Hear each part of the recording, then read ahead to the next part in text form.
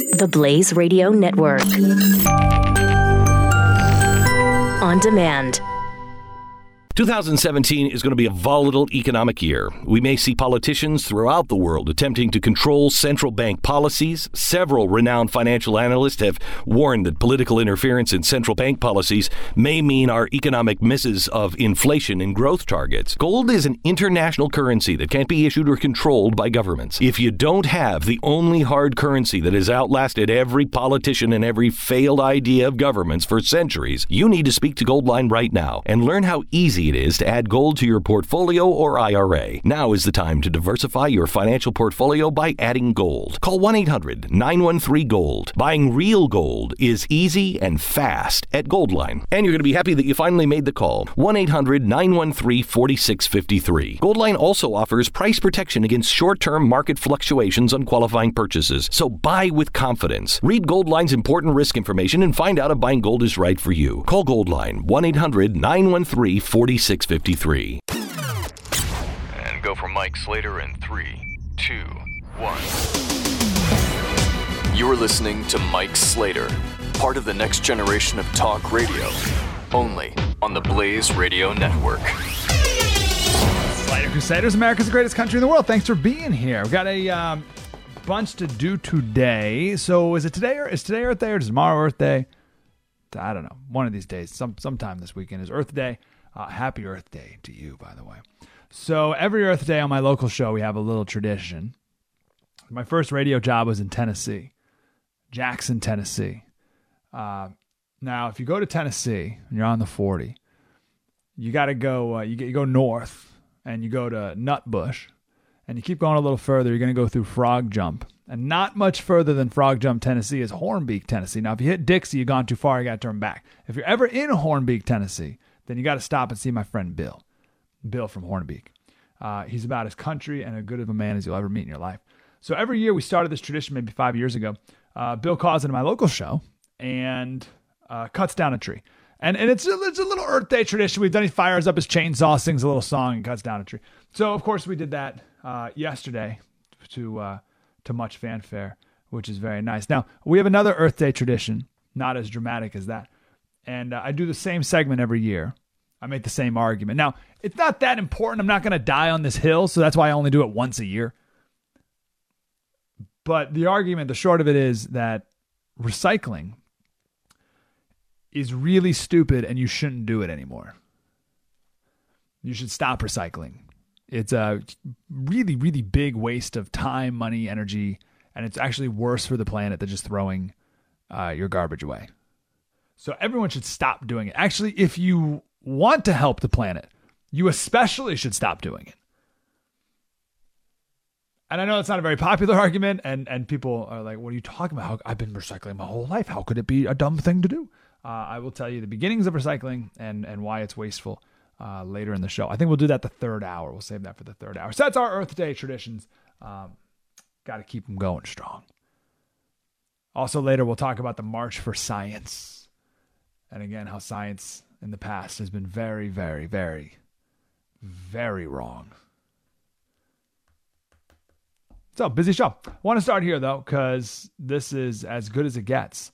This is a beautiful declaration of faith, a beautiful testimony. And I want to thank Opelka for finding this on CNN and for capturing it and putting it on YouTube for everyone to see. This is the family of the man who was killed by that Facebook Live killer in Cleveland. And the man had 2 daughters and a son, the 78-year-old man.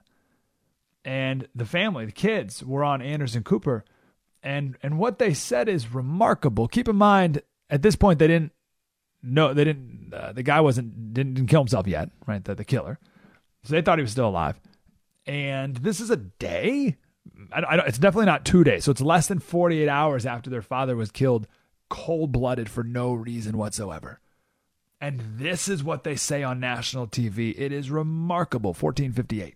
The thing that I would take away the most from my father is he taught us about God, how to fear God, how to love God, and how to forgive. Yes. each one of us forgive the killer, the murderer. You do. We want to wrap our arms around him. We absolutely do. We don't. I honestly can say right now that I hold no animosity in my heart against this man, because I know that he's a sick individual. I know that, because of his sickness, whatever evil overtook him that caused him to do this to my dad is not him. It wouldn't be something he would typically do. And I promise you, I could not do that if I did not know God. If I didn't know him as my God and my Savior, I could not forgive that man. And I feel no animosity against him at all. I feel sadness in my heart for this man. I do. I feel real sadness. All of us. And we want to, we lost our dad, but this mother lost her son. Lost her children. His children lost their dad. That's and incredible, the girl Tanya, that you're thinking about that even in your time of grief, that you're thinking about them. It's just what our parents did. But it wasn't that they just taught us. They didn't talk it. They did it. They lived it. They lived it. Like, people would do things to us, and we would say, Dad, are you going to really forgive them, really? And he would say, yes, we have to. So my dad would be really proud of us, and he would want this from us. He would. And he would say, Tanya, forgive them, because they know not what they do. Debbie, you talked about how, Tanya, you talked about how your friends growing up said that they wish they were Godwins. I think a lot of people watching tonight, and I know certainly I speak for myself, I wish I was a Godwin right now, because you all represent your dad incredibly well. Thank you so much. I wish you peace and strength in the days ahead. Thank you. Thank you God so bless much. you. Bless you. I've heard that 5-6 times. It's almost more amazing every time. 3 lessons I get from this. Obviously, forgiveness, empathy, and training. These are the 3 things I want to chat about. So first of all, that's not a normal reaction. That is a biblical reaction. It's not a normal one. It's not an easy one. But it's certainly a biblical one. Forgiveness is incredibly difficult, but it could not be more clear in the good book. Could not be more clear. Sermon on the Mount, Jesus said, if you forgive other people when they sin against you, your heavenly Father will also forgive you. But if you do not forgive, then your Father will not forgive your sins. And we can quote all day. It's not normal to do that, which is why Anderson Cooper was so shocked. I wish you could see the video. If you haven't already, go to Opelka's YouTube page. You heard him. I'm sorry, you forgive this man? So that forgiveness is not normal. Empathy is not normal. For those kids, the daughter there, to think of the family of the killer. When that guy just killed your dad and you're thinking of them, man, how do you not hate that guy? How do you not hate this man? And then by extension, just because your hate is overflowing, how do you not hate his family? How do you not hate everyone he's ever come in contact with? And this family not only doesn't hate, but has empathy for the killer's family. Wow. And then the training. This is the third thing that I get. Those adults there, they're not like that randomly or by chance. They were trained to forgive. They were raised up purposefully to forgive and to have empathy for others. Right? Remember at the end when she said, bad things would happen to them as a family, and Dad would tell them to forgive, and they'd say, Dad, really this? I mean, we're going to forgive that guy for what he did to us? And Dad would say, yep. And they learned it time after time after time that that's the proper way to react, even in a tragedy, and even in the ultimate tragedy, which would be this one, killing their dad in cold blood for no reason. And I just imagine, I know their dad would be proud of them. Right? Because you imagine their whole life, Dad, you want me to forgive that? You want me to forgive that guy? Uh-huh. You want me to forgive that guy? Yep. Dad, you want me to, even this, you want me to forgive him for this? Yes, I do. And it just escalates and escalates and escalates and escalates. And this is the ultimate thing. Dad, you want me to forgive this man who shot you on the sidewalk? Who just walked up to you, pointed his gun in your head and shot you in the head and killed you? You want me to forgive him? Yes, I do. Okay.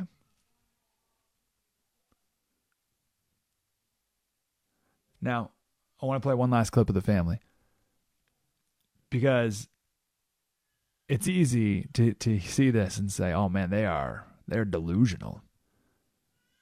They're mourning and they're delusional. They're not thinking straight.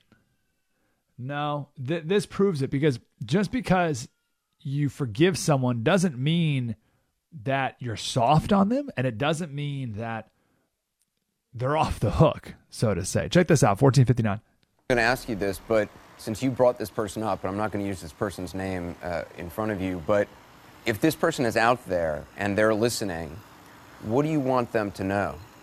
Obviously, you want them to turn themselves in, but what would you say to them? I would say turn yourself in. That would be number one. I mean, because although, I do believe in forgiveness, I do believe in the law, meaning when you break the law, there's a penalty for breaking the law. And this man broke the law by taking my father's life. And so although I forgive him, there is still a penalty that he must pay for what he did to my dad. And so I would want him to turn himself in. And you know what? I believe that God would give me the grace to even embrace this man and hug him without anything. I truly do. It's just the way my heart is, and it's the right thing to do. And so, I just would want him to know that even in his worst state, that he's loved, by God, that God loves him, even in the bad stuff that he did to my dad, that he's still loved, and that he has some worthwhile, even though he's going to have to go through many things to get better. There's worth in him, and as long as there's life in him, there is hope for him too. I do believe that. So that's an important part of forgiveness. It doesn't mean that this murderer, let's say he were still alive, it doesn't mean he should get off the hook and go scot-free. No, there are still earthly punishments for breaking the law. But even through that, there's life. And through life, there means there's hope. And that is a fantastic testimony from this family. Their dad would be so proud. 1-888-900-3393. Let me wrap up with this real quick. I had the chance to talk to a biographer of Richard Nixon. He has a new book out called Nixon the Life, I think. Really fascinating conversation. And Nixon's great fault in his personality was deep insecurities. Probably came from the fact that when he was young, his two brothers died when they were kids. And his mom never said that she loved him. And that's definitely going to wound someone and then cause some insecurities when you're older. And that insecurity turned into paranoia, which then ultimately led to his downfall. And I asked the biographer for one of Nixon's favorite quotes. And this is the quote that this biographer said. This was a segment of a speech that Nixon gave to his White House staff on the way out. So this is his mini farewell address on the way out of the White House. And the biographer said if only he realized this wisdom that he's going to give during his presidency, then maybe he would never have needed to resign. I want to play this clip. It's about 60 seconds. There's some good stuff in the beginning, but it's the end about hating people that's most relevant here. Here it is, 1460. Because the greatness comes not when things go always good for you, but the greatness comes and you're really tested when you take some knocks, some disappointments, when sadness comes. Because only if you've been in the deepest valley can you ever know how magnificent it is to be on the highest mountain. Always give your best. Never get discouraged. Never be petty. Always remember, others may hate you, but those who hate you don't win unless you hate them. And then you destroy yourself. Others may hate you, but if those who hate you, they don't win unless you also hate them. And if you do that, then you destroy yourself. So this family, they only lose, and the murderer only wins if they hate him. But then if this family hates him, they destroy themselves.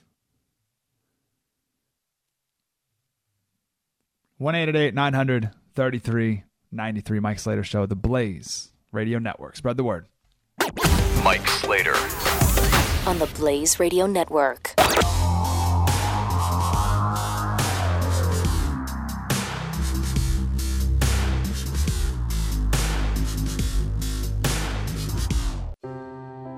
Are you worried about your mom or dad living alone in their house? Hi, I'm Joan London. Listen, I know how difficult it is to find senior care for someone you love. That's why I recommend a free service called A Place for Mom. They are the nation's largest senior living referral service. Call A Place for Mom today. To receive free information on senior living communities in your area, call A Place for Mom at 1-800-803-6951.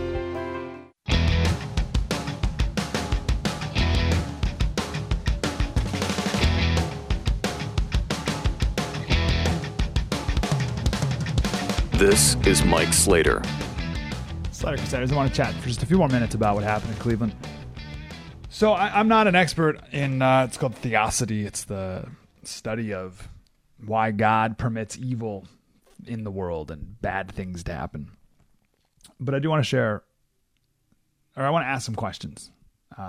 Some things we should think about when you see what did happen in Cleveland. And a guy just gets out of the car and says, "Oh, I'm going to kill that old dude right there." Walks up to him, just shoots him. Like, what? So it gets you thinking about evil. So two different ways to think about it as I see it. So Augustine said that evil isn't a thing. He said evil is the absence of good. So it's similar to darkness. Darkness doesn't really exist. Darkness is the absence of light. Right, so you can't turn the dark on. There's like, let's say you walk into a room and it's light, you don't turn on the dark switch. You know what I mean? So I'm in a room right now and there's blinds right there, so light's coming. There's no switch I can flick that will make it dark in here. Right, you have to turn off the light. You have to cover up the light, and then it becomes dark. Does that make sense? So darkness isn't a thing, and Augustine said evil is the same way. Evil is the absence of good. Maybe. Or evil is a thing. It's a force. It's something we have to constantly fight against. C.S. Lewis wrote that we are in enemy-occupied territory. If that's true, who's the enemy? It's not nothing. Can't be an enemy against nothing. Can't be the enemy of an absence of a thing. So Screwtape Letters, awesome book. C.S. Lewis again. So in this book, Screwtape is a demon in hell. And he's teaching his nephew, Wormwood, how to be a demon, how to do bad things, how to hurt people, right, on Earth. And it's awesome. And you got to read it. And in one of the letters, the demon, the adult demon, the uncle, he says, it's funny how mortals always picture us, the bad guys, us putting things into their minds. In reality, our best work is done by keeping things out. And maybe one of those things that we keep out of our minds is the presence of evil, is the concept of it, is the idea that it exists at all. And I believe it does. Have you ever seen the TV show True Detective? The first season. So I tried watching it one time and I got 2 or 3 episodes and I was like, oh, this is way too dark. I don't need this in my life. And then a couple months later went by and I tried it again and it's awesome. And it all comes down to the last scene. Even if you hate every single episode, the last scene is worth it. It's one of the best things I've ever watched at the end. So long story short, you got this detective who's super cynical about everything. He's a nihilist. He thinks life has no meaning and rejects all religious teaching and moral principles. And he's just a total, what's the point of living kind of guy. And then he and another detective, they go through this horrible murder investigation and it's just full of evil in every possible way. Child murder and blah, blah, blah, all this like super dark stuff. So at the end of the show, I'm not giving anything away. He spent, the super cynical guy spends a long time in the hospital and he finally gets out and he and his partner are walking to their car and the cynical partner, Rust, he says, I tell you, Marty, I've been up in that room looking out these windows every night, just thinking, it's just one story, the oldest. And his partner Marty says, well, what's that? And Rust says, light versus dark. The oldest story, light versus dark. And the camera pans up to the night sky, and it's pitch black out with with stars, right? It's pitch black, but there's stars. And Marty, the other cop, says, well, it appears to me that the dark has a lot more territory. And Rust, the nihilist, the negative guy, the negative Nancy guy, he says, no, you're looking at it wrong. Once there was only dark. You ask me, the light's winning. So we can look at moments like this and easily think that the darkness is winning because it has more territory. Right? The darkness has more territory. But I think when you realize that darkness came first, then you can start to conclude that the light is winning. Still a long way to go. We got a long way to go. But the light is winning. Mike Slater Show, The Blaze Radio Network. Spread the word.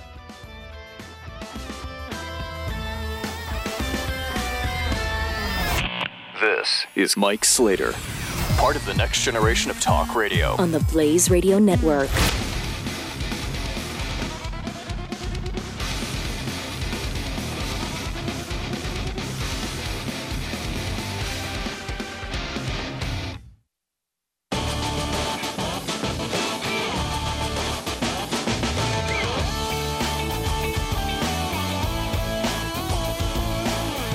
You're listening to Mike Slater. Slater, thanks for being here. So I want to chat about this because this right here is the foundation of a lot of things we talk about. Every time we're critical of something that's going on in our society or even economics and culture, it is based off of the progressive belief that there is no such thing as truth. So there's two progressive philosophies here. One is that truth can't be known. But the more prevalent one today is that there is no truth to be known. Does the difference make sense? So the first thing is there is a truth, but we can't figure it out. But the other one is there is no truth at all. And that's what most progressives believe. Conservatives believe in objective truth. Progressives don't. For progressives, everything is relative. Generally speaking, of course. And I've probably said that in passing a million times in my last 10 years of radio. But I've never seen two progressives admit it. Like I'm going to share here, let alone on the same day. Both of these editorials were written and published or were published on Monday. And it was Monday night and I was reading them. I was like, whoa, hold on. Okay, fine. We got to talk about it now. Right? I'm not just going to glance over it anymore. Let's go a little deeper because this is crazy that two progressives flat out admitted it. So I want to be clear. This is not an example of progressives saying there's no such thing of truth. This is them saying it. Right here it is flat out. So the first one is a college student at Pomona College here in California. This is their school newspaper. Historically, white supremacy has lifted up. So white supremacy has lifted up the idea of objectivity and wielded this dichotomy of subjectivity versus objectivity as a means of silencing oppressed people. So he's saying, listen, this idea of objective truth, white supremacists came up with this, quote, as a means of silencing oppressed people.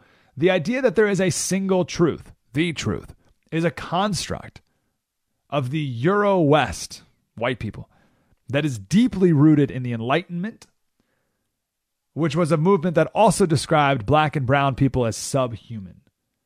This construction of the truth is a myth, and white supremacy, imperialism, colonialism, capitalism in the United States of America are all of its progeny, descendants. The idea that the truth is a single entity for which we must search is an attempt to silence oppressed peoples.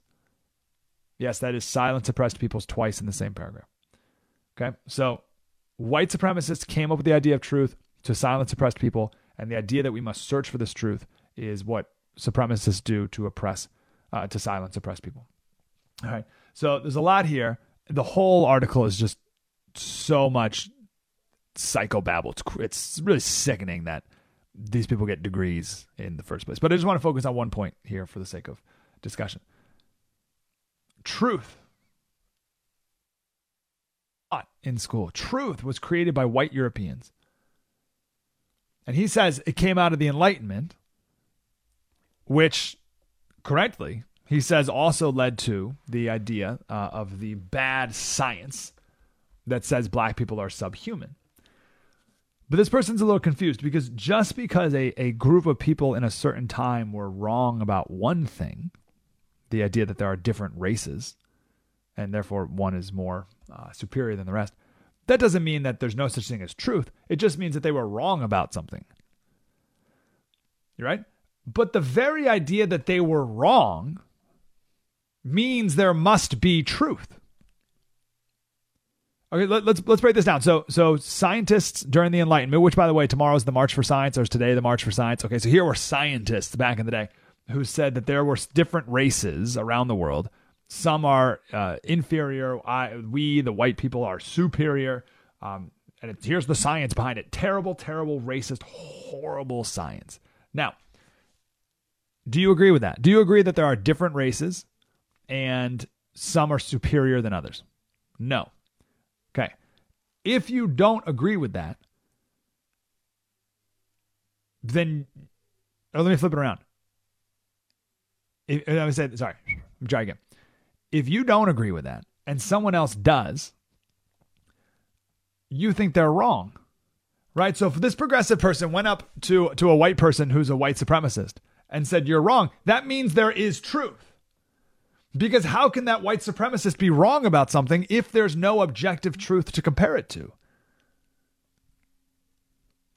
How can you tell me that this line is curved if you're not comparing it to a line that is straight? So anyone who says there's no such thing as truth, like this student was, they believe that that statement is true. So they're undercutting their own argument. If someone says there is no such thing as truth, is that true? Is it true that there's no such thing as truth? Okay, then there is such thing as truth. So the whole argument they make doesn't make any sense. So people in the Enlightenment said that black people were subhuman. The student says that's not true. Okay. But what is then? What is true? The only reason that we can say those Enlightenment scientists were wrong is because we know the truth. And the objective truth is that all men are created equal. That is true. So when something doesn't measure up to the truth, we say, oh, that thing is not true. So how can this student say that there is no truth and racism is wrong? Why would it be wrong? Why is racism wrong if there's no such thing as truth? It's insane. Like you can't hold both those views at the same time. You can't say there's no such thing as truth and you're wrong about something. Make sense? I know that's kind of tricky, but did I do an okay job explaining that?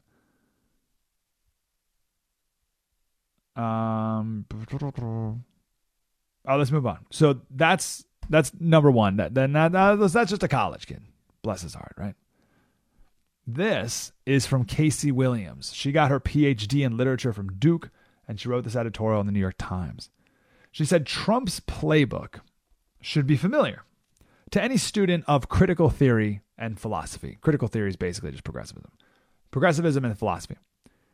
It often feels like Trump has stolen our ideas and weaponized them. Whose ideas? Whose ideas and what ideas? So she says, for decades, critical social scientists, progressives, and humanists have chipped away at the idea of truth. We, progressives, have deconstructed facts, insisted that knowledge is situated, so it's like, man, it doesn't, it's hard to say, and denied the existence of objectivity. So here's the progressive saying, for decades, we've denied the existence of objective fact. The bedrock claim of critical philosophy going back to Kant is simple. We can never have certain knowledge about the world in its entirety. And claiming to know the truth is therefore a kind of assertion of power. And that goes back to the college kid who said, if you know the truth or the search for the truth is a way to oppress colored people, right? Now she goes on and says that Trump has taken this tool from philosophers who have said there's no such thing as truth, and Trump has weaponized it for his own ends by lying all the time, alternative facts, fake news, stuff like that. Now, it's hilarious because Trump got progressives to admit that they've been fighting for decades that there's no such thing as truth. But again, if there is no such thing as truth, progressives have nothing to stand on. They have no ground to complain about what Trump does or says, because how can Trump be wrong? Right? If there's no such thing as truth, then there's no such thing as a lie. And if there's no such thing as truth, then there's no such thing as right. Right? Does that make sense? There's no such thing as right and wrong. There's no such thing as truth and a lie. So how can you, a progressive, complain against Donald Trump for lying? How can you complain against him for being wrong? How can you complain against him for being immoral when you have just admitted that there's no such thing as moral? So to be more specific, progressives believe there's no such thing in truth, right? But they're quick to tell you that refugees should be let into America. Why? What truth are you basing that off of? I thought there was no truth. You told me, here, quote, humanists have chipped away at the idea of truth for decades, she says in the New York Times. But now all of a sudden they say, oh, it's true that refugees should be let into America. Why? Oh, well, it's the moral thing to do. Says who? I thought there is no such thing as morality. Well, it's the right thing to do. Says who? I thought there is no such thing as right and wrong. So progressives say there's no truth, but they don't really believe that. They're just using that as a trick. They've weaponized that against you. How? When you say something is true or right or moral, instead of a progressive arguing the specific merits of what you say, the easiest thing to do is to completely eliminate the concept of truth, the concept of right and wrong, the concept of morality. And their idea is that you now have no more ground to stand on, right? If you say it's true that this, instead of arguing it, they just say nothing can be true. If you say, oh, it's moral that I do this, they can say, well, there's no such thing as morality. If you say, well, this is the right thing to do, well, there's no such thing as right and wrong. That's how they argue. But they know, of course, truth exists. They just don't like it.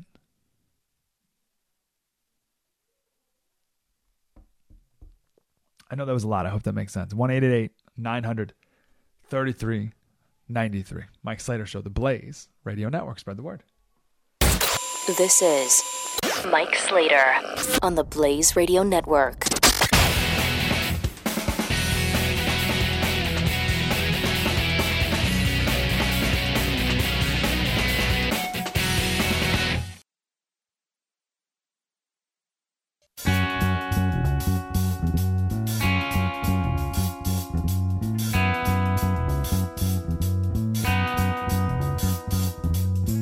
Mike Slater. Slater Crusaders. I want to quote here from a French philosopher, Bruno Latour. He wrote an essay in 2004. Let's see. So he noticed that, well, let me share here. So he's a progressive. He said entire PhD programs are still running to make sure that good American kids are learning the hard way, that facts are made up, that there's no such thing as unbiased access to truth, that we are always prisoners of language, that we always speak from a particular standpoint, straight white male, and so on. So here we have another progressive saying that for decades, he said for decades, we've been trying to teach kids there's no such thing as truth. He says entire PhD programs are still existing to make sure that good kids, good American kids, learn the hard way that facts are made up, there's no such thing as truth, etc. Now, if entire PhD programs need to exist, specifically to teach kids that there's no such thing as truth, to me, that says that the natural state of man is to know that there is a truth and to search for it. So think about this. So every university was originally founded based on the idea that there is a truth and we need to discover it and go search for it and find it. Now universities exist to teach kids there is no such thing as truth. And if you believe there is, and if you look for it, then you are oppressing people. Wow. Now, if there's no such thing as truth, that really, like, I got to ask, if you're at a college and you believe there's no such thing as truth, what are you doing there? I don't know what you're doing. If there's no such thing as truth, why are you even there? But again, the idea that this needs to be systematically deconstructed from people, to me, proves that it's our natural state to know that there's truth and to search for it. Otherwise, you wouldn't need PhD programs to teach you there's no such thing. This is really destructive stuff that's going on right now. Now, this ties in pretty good to what I want to talk about coming up in the next segment about science, because whatever, today or tomorrow is the big science march, which is so absurd. Oh, maybe I could pull up this one quote. I got to find it here. So this science march is, there's a science center here in San Diego, and they jumped on board. And they're like, oh, we love the science march. It's great, and blah, blah, blah. And I'm like, oh, wow, you have no idea what this is really about, do you? And I'll find this quote here. I don't have it in front of me. I apologize. And it's like, you know, this is, the science march is all about women's rights and abortion and this and this. And this is from the official website of the science march, right? So this isn't me projecting it onto them. And I'm like, oh, wow, you official science center in San Diego, you have no idea what you're joining. You think this is really about science? You think this is about the scientific method? You think this is about finding truth? No. The people who are really marching in this science march don't believe there is such thing as truth. That's how backwards and crazy it is. Science is about finding the truth. And the people who are marching in the science march truly, deeply believe there is no such thing as truth. Well, there's their truth. So I want to talk about science and how science has a very, very, very bad track record with some pretty evil stuff. I'll give you an example of something that's pretty popular today and how wrong it is. We'll do that next. Mike Slater Show, the Blaze Radio Network. Spread the word.